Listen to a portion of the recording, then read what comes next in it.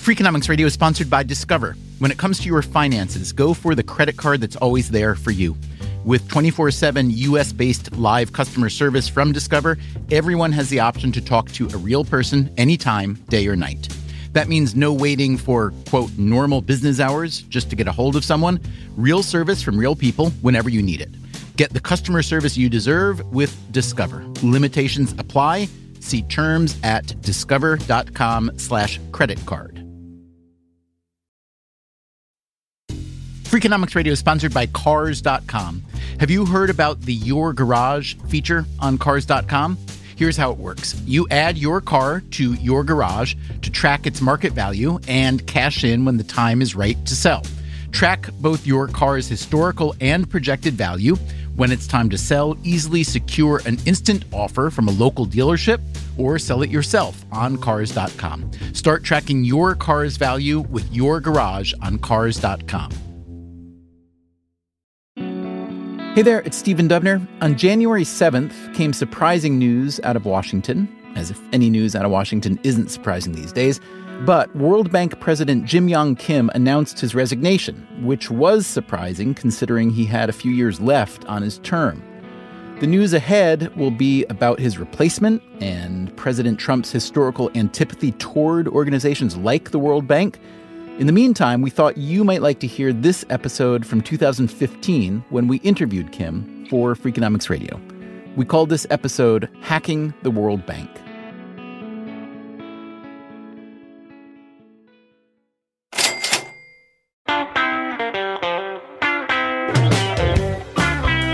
Back in 2012, Jim-Yong Kim was minding his own business, carrying out his duties as president of Dartmouth College. He was in his third year there. Then his phone rang, and he learned that the president of the United States wanted to hire him away. Quite literally on a Monday, a Dartmouth graduate from 1983, Tim Geithner, called me and said, Jim, would you consider being president of the World Bank? And, this is the work that I devoted my entire life to, development and fighting poverty. And so, I called the chair of my board right away and I said, the president's asking me to consider this. I have to do it. And so that was a Monday. I flew down and met with President Obama on a Wednesday. Did you know him previously? I had met him once before. But my first sit-down meeting with him was in the Oval Office to talk about this particular job. And then on that Friday, we were in the Rose Garden, and he was announcing me as the U.S. candidate.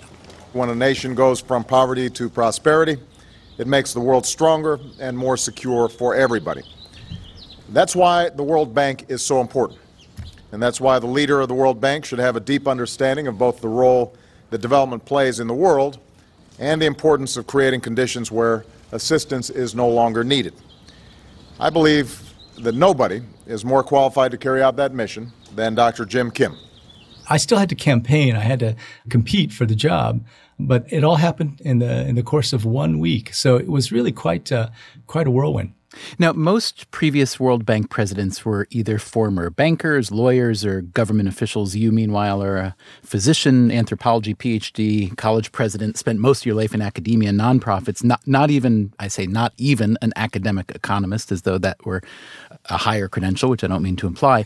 But what does it say about the World Bank or President Obama or you or the shape of the world, and especially the shape of development and new ideas in development, that a guy like you wound up in a place like this? Well, I remain extremely grateful to President Obama. I mean, let me tell you how that conversation went. He put it right on the table, as he always does. He said, look, Jim, what am I going to tell the people around me who tell me that I should appoint a macroeconomist? What justification can I give them for nominating you? And so I started right off by saying, well, President Obama, have you read your mother's dissertation? And he sat back and looked at me and he said, well, yeah, I have. And I said, well, you'll remember that your mother argued that the entire world thought that the artisanal industry in Indonesia would be wiped out, especially metal workers would be wiped out by globalization. But what she showed was that, in fact, that industry thrived. Globalization actually gave a boost to that industry. And I said, that's what I do. I've been doing development on the ground for the last 25 years. And so while I'm not a macroeconomist, I do take a look at things like how incentives work and the reality of development efforts on the ground. And so I will always bring that perspective. And he looked at me and he said, okay, I get that. Later, in a more relaxed moment with President Obama, he said, Jim, I have to say that's one of the best ploys I've ever seen. Reading the president's mother's thesis is a good strategy. And we had a good laugh about it.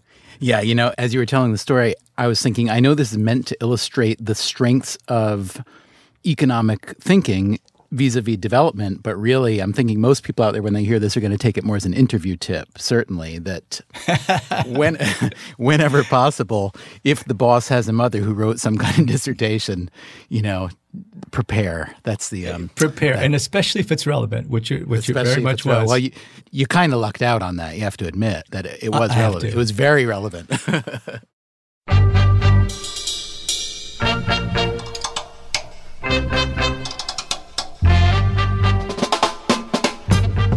From Stitcher and Dubner Productions, this is Freakonomics Radio, the podcast that explores the hidden side of everything. Here's your host, Stephen Dubner.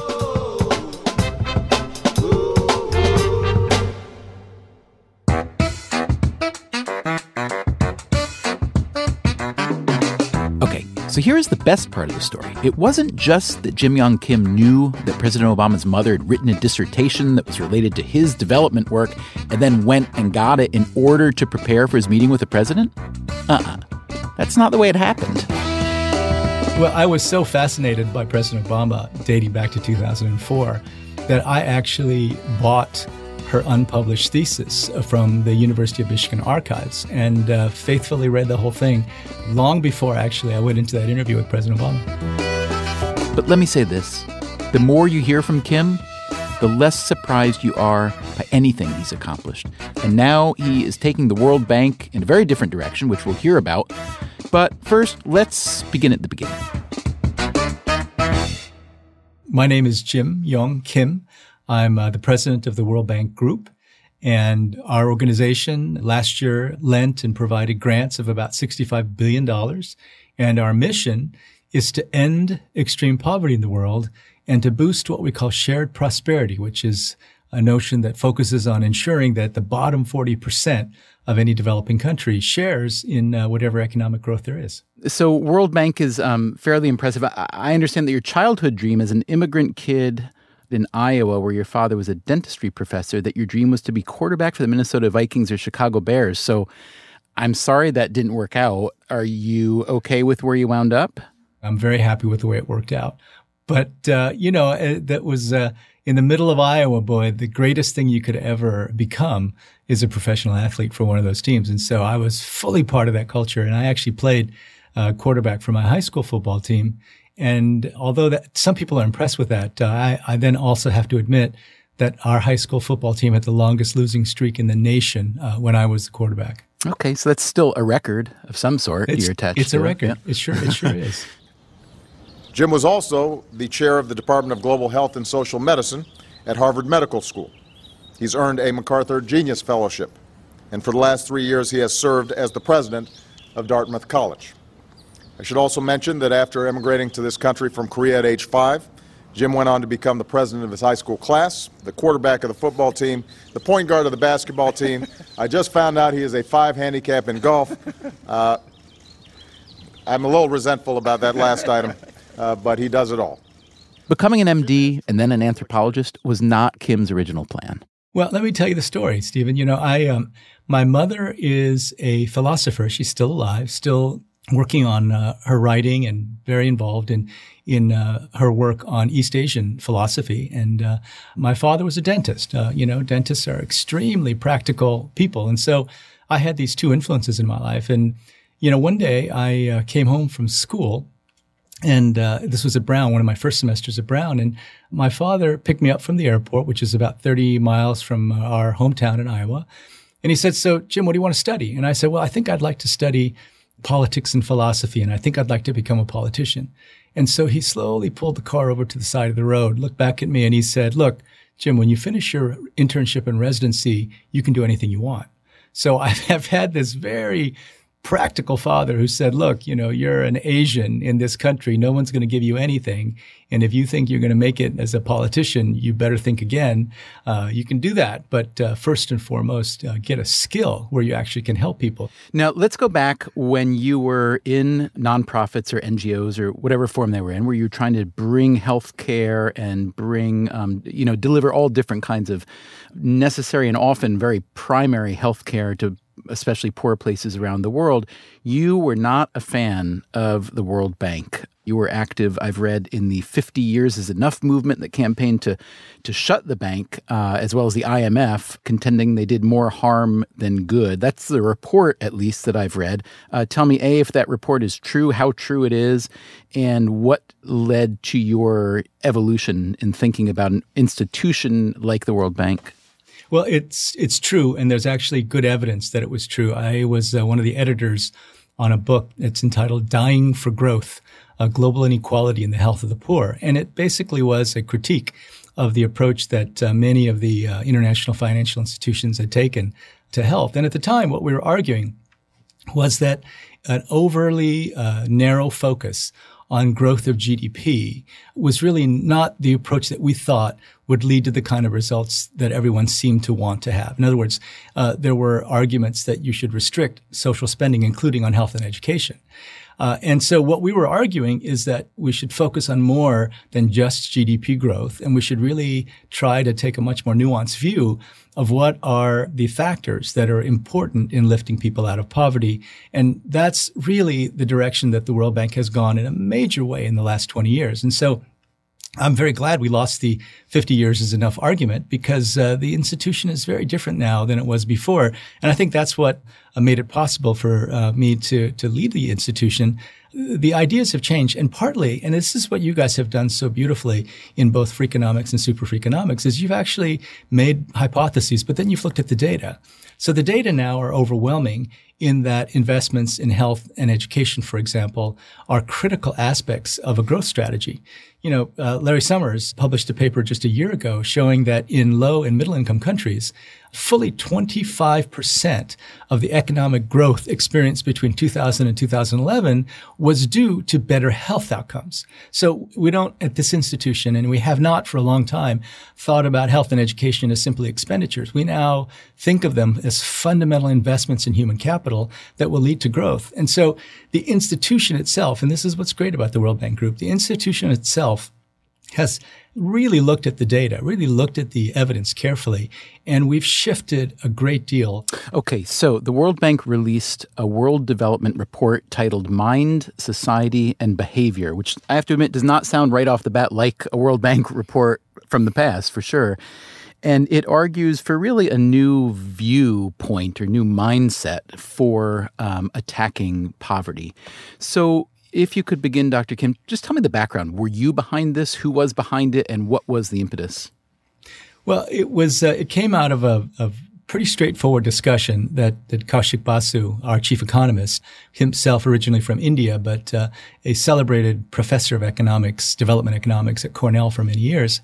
And he and I were just sitting down one day, and we started talking about behavioral economics, and we started talking about some of the work that I had become fascinated with when I was at Dartmouth about things like willpower and grit and how they had an impact on success in life and development. And so, he suggested one day that we just take this on. And so that's how it came to pass. It was a recognition that we really needed a rethink of where we were going with development strategy. And we also wanted to bring into the discourse of the World Bank Group these thinkers who've been so influential in academia, but had been much less influential inside the World Bank. Interesting. Yeah. As I read the report, it struck me as basically a kind of a best practices white paper that distills really much of the field, if not the entire field of behavioral economics, and highlights the sort of cognitive biases and illusions and the antidotes to those problems that a lot of people have been thinking and talking and writing about for many years, as you've said, primarily within academia, but not exclusively. And one point the report makes is that a lot of these insights are, in retrospect, pretty obvious. Things like framing and anchoring and social norms, which other people call peer pressure.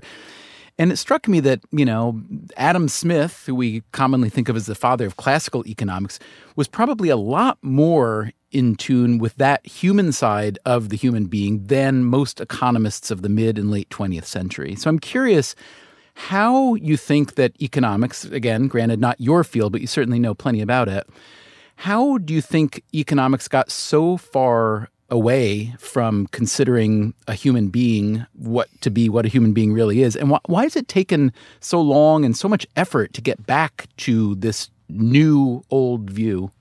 Well, it's a great question. I, as an anthropologist, actually in grad school, we did read Adam Smith. And most of us were very surprised to hear him writing about moral sentiments and the profound moral voice that really is everywhere in his work and his writing. There is a field of economic anthropology that's been around for a long time. And I remember in one of my first early seminars in anthropology graduate school, we took on the phenomenon of the potlatch. Now, in the Northwest Coast Indians would try to outduel each other in seeing how much of their most valuable possessions they could burn. That was the potlatch. And of course, from a rational perspective, why on earth would you burn your most valuable things? And, Franz Boas, one of the early patriarchs of the field of anthropology, went deeper and deeper into it and showed that, in fact, social status was so important to the Northwest Coast Indians that they were willing to do this, and that the benefits from actually doing this were greater often than what they would burn. And so we have been trying to make sense of seemingly irrational behavior in anthropology for a very long time. And I think that the assumptions that economists make about rationality have actually led to the rapid development and growth of the field. I mean, economists have, generally speaking, compared to other social scientists, been much more focused on quantification and sophisticated modeling. And I think you have to have a set of assumptions in order to make a field that's trying to do that grow. And so they started with that. But we have to remember Daniel Kahneman won his Nobel Prize on looking at different ways of thinking and questioning the assumptions that economists were making in 2002. And so his work predates that by quite a bit. And so we really took his notion that there's, these two kinds of thinking, fast thinking, slow thinking, and try to apply it to development work. And the fundamental messages are that, one, people think automatically, that they think quickly and they don't think on the basis of ration and reason and, looking through the evidence, that people think socially. In other words, other people who have the same thoughts influence them quite a bit, and they work on the basis of mental models that are often unconscious. And so, we looked at those three kinds of thinking and tried to understand if there had been examples of people utilizing that insight to actually get better outcomes. And we found quite a few.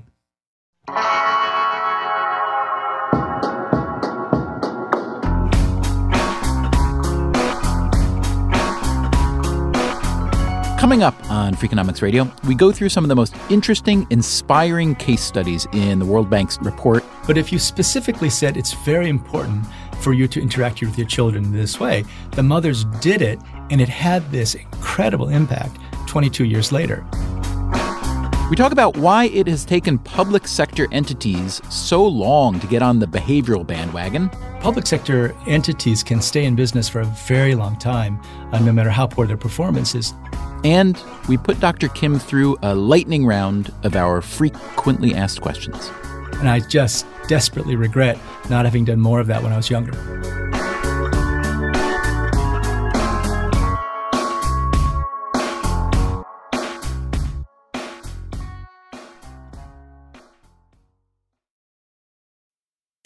Freakonomics Radio is sponsored by Canva. Supercharge your work with AI-powered Magic Write in Canva Docs. You can just describe what you want to say in a few words, and Magic Write will generate a draft in seconds. You can use it for sales proposals, marketing plans, job descriptions, meeting agendas, you name it.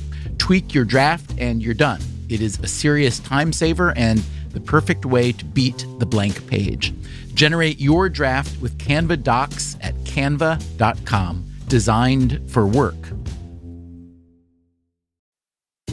Freakonomics Radio is sponsored by Redfin. Whether you need to buy or sell a home, or you're just obsessed with looking at homes for sale, Redfin has got you covered. Redfin updates their listings every 2 minutes, and they give you personalized recommendations based on the homes you like, so you can find the home that's just right for you. With the top-rated Redfin app, you can favorite homes, share listings with others, and schedule tours even the same day with a local Redfin agent. And if you're looking to sell, Redfin agents get you the best price possible for your home. With a listing fee as low as 1%, Redfin's fees are half of what others often charge. In fact, last year, Redfin saved home sellers $127 million. No matter where you are in your real estate journey, Redfin can help. Download the Redfin app to get started today.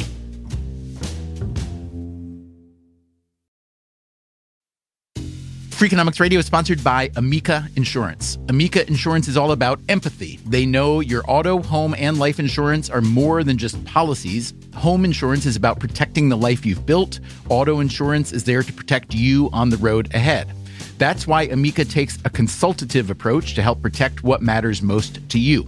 They are a customer-owned insurance company that puts your needs first, and their representatives are available 24/7 for claim-related matters. As Amica says, empathy is our best policy.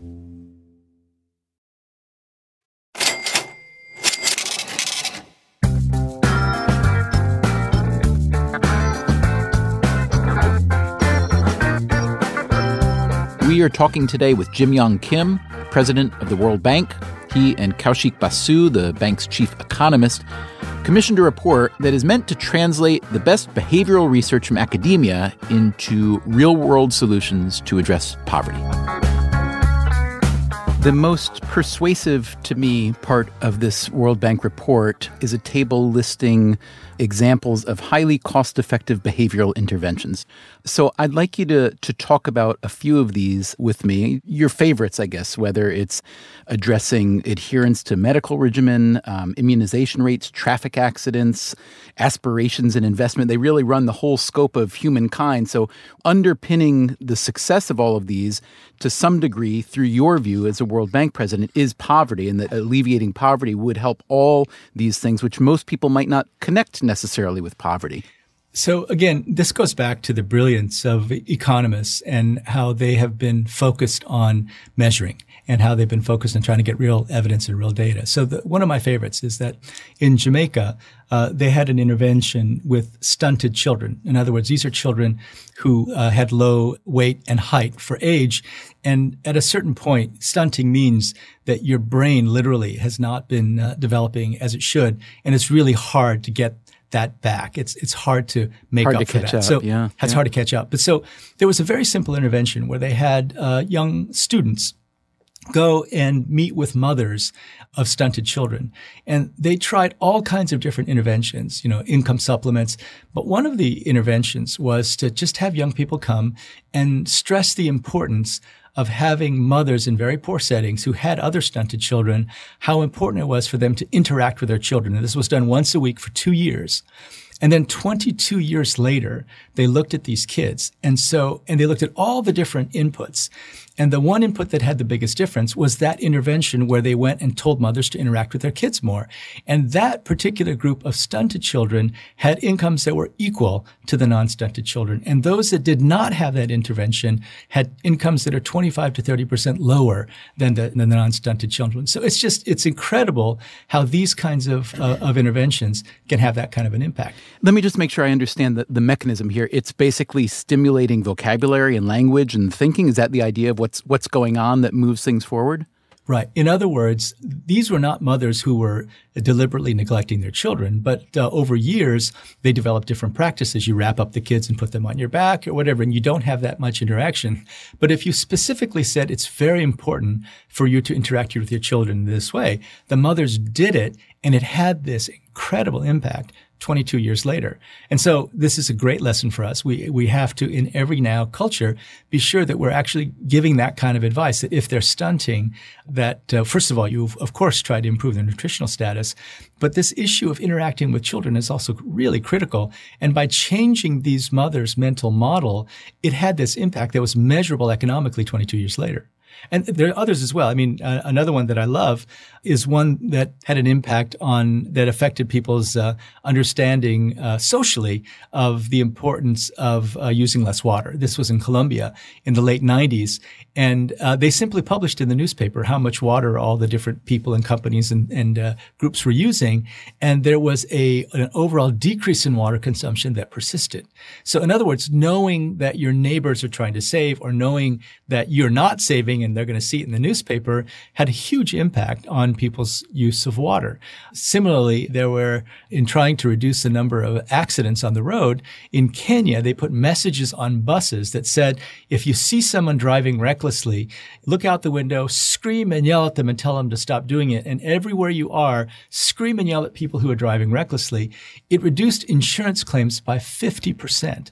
Just to have the social pressure build in that particular way. So we are going to use this in the World Bank Group. We're going to capture all of these great examples, and we've totally reorganized the bank to do just that. We now have what we call global practices, and their charge is to look all over the world and find out how specific countries have had success utilizing these insights that come from psychology. And so in doing that, we hope that they will then take these examples and then adapt them for the local context. One, as an anthropologist, of course, you can imagine I'm going to insist that we respect local contexts, but we feel that we can make tremendous progress if we capture these ideas and bring them to poor countries. But also, we're looking internally because our strong assumption is that automatic thinking, socially influenced thinking, and mental models affect the way we assess projects. So we actually did a study of our own staff, and with the skin cream and the yes, the skin cream and the minimum wage, and asked them to use the same set of data. Of course, we adapted it to talk about the skin cream, and we had them assess whether skin cream A or B is better for skin rashes. And then using exactly the same data, but in a different context, we asked them to assess whether the minimum wage increased or decreased poverty rates. And they did much better in getting the right answer because based on the data, there was clearly a right answer for both of these questions. They did much better with the skin cream than they did with the minimum wage because, of course, our staff came in with preconceived notions and mental models about the importance of minimum wages. So what we're going to do specifically inside the bank is try to figure out ways where we can get them to do what Daniel Kahneman called slow thinking. Can we get them to be more deliberative, to be more focused on the mechanics of a particular project or a particular intervention, to really consider data first before they jump to a conclusion? Can we keep leaders like me to keep their mouths shut, for example, to not influence socially where a group ends up landing on a particular decision? The report notes that the private sector has already adopted a lot of these behavioral approaches because, and I'll quote, when failure affects the profit-making bottom line, product designers begin to pay close attention to how humans actually think and decide. So, Dr. Kim, why has it taken nonprofits, including the development sector, certainly so long to buy in? Do you think that it's simply the absence of the market and the needs that exist within the market? Is it the downplaying of ROI within the nonprofit sector? Is it a philosophical point? Well, I think market forces are critical here. And sometimes people say, well, the private sector does everything better. And I don't know that that's really the case so much as that the private sector entities that did it poorly no longer exist. Right? Because they go out of business. And public sector entities can stay in business for a very long time, no matter how poor their performance is. And so this is part of what I've been obsessed with for about the past 20 years. I've been trying to understand, in the absence of market forces, how can you improve execution? How can you raise the temperature so that people really focus on improving execution? Because in the public sector, not only do we tolerate poor execution, but often, unfortunately, we celebrate poor execution. Poor execution sometimes for people is a symbol of the fact that you're public and not private sector. Now, I do not at all think that the private sector does it all correctly, but the folks who do it right. And if you were to go to Ogilvy or any of the big public relations companies and give them this, I think they would laugh at us in the sense that they have been utilizing these insights very aggressively for a very long time. And in the public sector, there are some really great examples of having used this before. One example comes from an institution that I used to be part of, Harvard School of Public Health. They very consciously try to get the notion of a designated driver into sitcoms in Hollywood. And once they got it into sitcoms, it became part of the overall mental model that everyone used, and it's now ubiquitous. And it was truly the genius of a group of just brilliant public health professionals who realized that they had to shift the mental model on driving while drunk. Cigarette smoking is another one. And so we've done it in bits and pieces. What we're trying to do now is to do it on a much larger scale. I'm curious, as a trained MD, whether you see this kind of research is slower to be taken up in the areas where it's really needed, in development in this case, or faster than in medicine? When you look at innovations in medicine, it's not as if you have a new discovery and then immediately everyone in the United States is implementing it. In fact, the lag time from having a really new discovery of something that's on the market that's doable right now to a point when the vast majority of doctors are using them is 17 years. So I've, with a bunch of colleagues in here now at the World Bank, we talk a lot about the science of delivery. In other words, let's not just focus on the basic research that tells us about the molecular mechanisms or, for example, in economics, that might be, fundamental theoretical modeling based on mathematical models. And let's not focus just on the things that we can prove in scientific studies actually work. Let's now focus on how you deliver those insights. Let's focus and be as rigorous as we can be about how you take things to scale. One of my good friends in global health used to say to me, Jim, I'm so sick of pilot projectology. When can we get on to the field of scale-upology, right? That's got to be our main focus. Because if we're going to end extreme poverty by 2030, every model we have of growth suggests to us that with the pessimistic, with sort of the midway or the optimistic model of growth, of economic growth, we're not going to get to less than 3% extreme poverty by 2030. So if our job is to fundamentally change the poverty elasticity of growth, we've got to be effective, and we've got to take effective solutions and scale them more quickly than we ever have.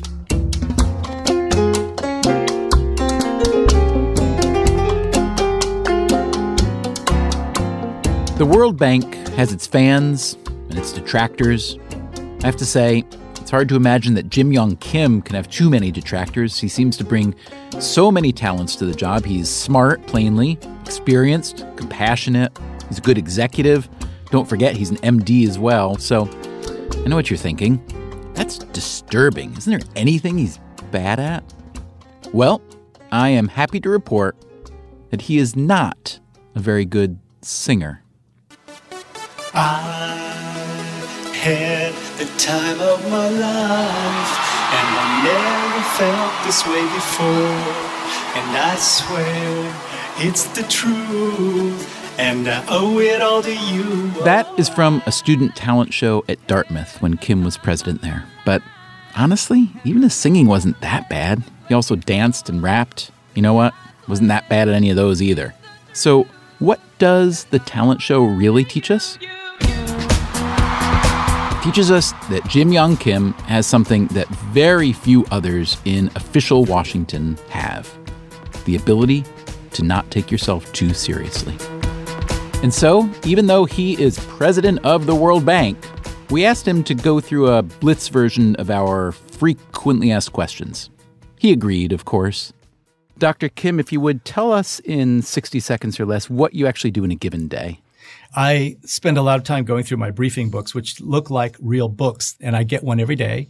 I'm in meetings all the time with all kinds of people, and I try to, one, keep my mouth shut when me saying something could influence a decision we make, and then make a decision when no one else can make a decision. What's the best investment you've ever made? Financial, emotional, educational, any kind of investment in getting to where you are today? I think one of them, it's rather simplistic, but late in my life, when I was 24, I started learning languages. I only really spoke English till I was 24. When I was 24, I learned to speak Korean because I went back to Korea to do my dissertation research. And so now I speak Korean, which has been great, especially in all my work with Secretary General Ban Ki-moon of the United Nations. It's been great to be able to have secret conversations in the middle of chaos. Then later, I learned to speak Spanish. So it really was worthwhile for me to do that. And I just desperately regret not having done more of that when I was younger. Who's been the biggest influence on your life and work, and why? Well, fundamentally, it's been my mother, who is a Neo-Confucian philosopher, but she's been so influential because at a very young age, I was reading the speeches and the writings of Martin Luther King when I was 9 years old. So Martin Luther King has certainly been a huge influence. And so people like Martin Luther King, people who've taken an idea fundamentally rooted in moral convictions and then changed the world, are the people who inspire me. Tell us one thing you've habitually spent too much on but do not regret. Oh gosh, it's food. It's eating at restaurants all over the world. In fact, I have a rule when I travel to developing country. For every meal, I want native food, as opposed to thinking that I need French food or Western food. So I've spent a lot of money at a lot of different restaurants. Also with my children, we love to eat. Do you cook as well? Not very well. I used to a lot more, but not much these days. Tell me one thing you own that you should probably throw out but never will. I have a collection of putters, golf putters, that I just can't seem to throw away. It's part of golf. The golf allows for a lot of magical thinking. And so I remember the magical putts I made with some of these putters. And so I've kept them and kept them and kept them, despite efforts of everyone around me to throw them out. The next question was, what do you collect and why? Just asked and answered, or answered without being asked. What's the one story that your family, maybe it's your kids, maybe it's your parents, always tells about you? Well, my brother likes to tell this story. My brother is a gastroenterologist in Los Angeles, and he always says that if he and I were to come to a wall with 3 doors, he would quickly and automatically go through the door that was open, but that I would put my head through the wall just in case that was a better way to approach getting to the other side. So, of course, the story is that I've always chosen the most difficult path, but it served me very well. Interesting. Well, that either leads perfectly into or totally obviates my final question, which is, I wanted you to tell me about something that you once quit and why and how it worked out. But if you're willing to put your head through a wall, you may never have quit anything at all. Did you? I did. I actually quit my infectious disease fellowship. Now, this was in about the 30th consecutive year of being involved in education, from the age of 5. So it wasn't as if I gave up prematurely. But I just decided that the credential I would get is to be able to treat people with infectious diseases in hospitals in the United States. And I just realized I'd never do that. And I've continued to work on tuberculosis and HIV and now Ebola. But I did quit that. Dr. Kim, thanks so much. It was a pure pleasure to speak with you, and I learned a lot, and I'm sure everyone listening will as well. And thank you so much for making the time.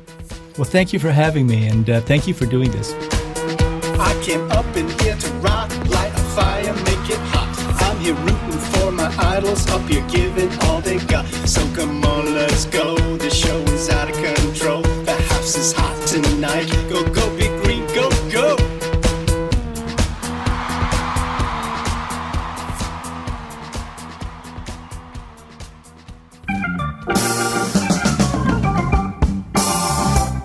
Freakonomics Radio is produced by Stitcher and Dubner Productions. This episode was produced by Greg Rosalsky. Our staff also includes Allison Craiglow, Greg Rippin, Harry Huggins, Zach Lipinski, and Alvin Meleth. You can subscribe to Freakonomics Radio on any podcast app. Apple Podcasts is the most popular. And you can get every episode we've ever made on the Stitcher app or at Freakonomics.com. Thanks for listening.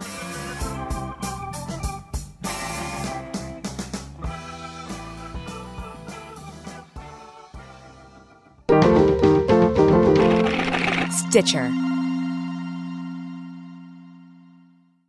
Want to make Mom's day? Get to your Nordstrom Rack now and score amazing deals for Mother's Day, which is Sunday, May 12th. Find tons of gifts from only $30 at Nordstrom Rack. Fragrance, jewelry, luxury bags, activewear, beauty, and more. Save on Kate Spade New York, Stuart Weitzman, and Ted Baker London.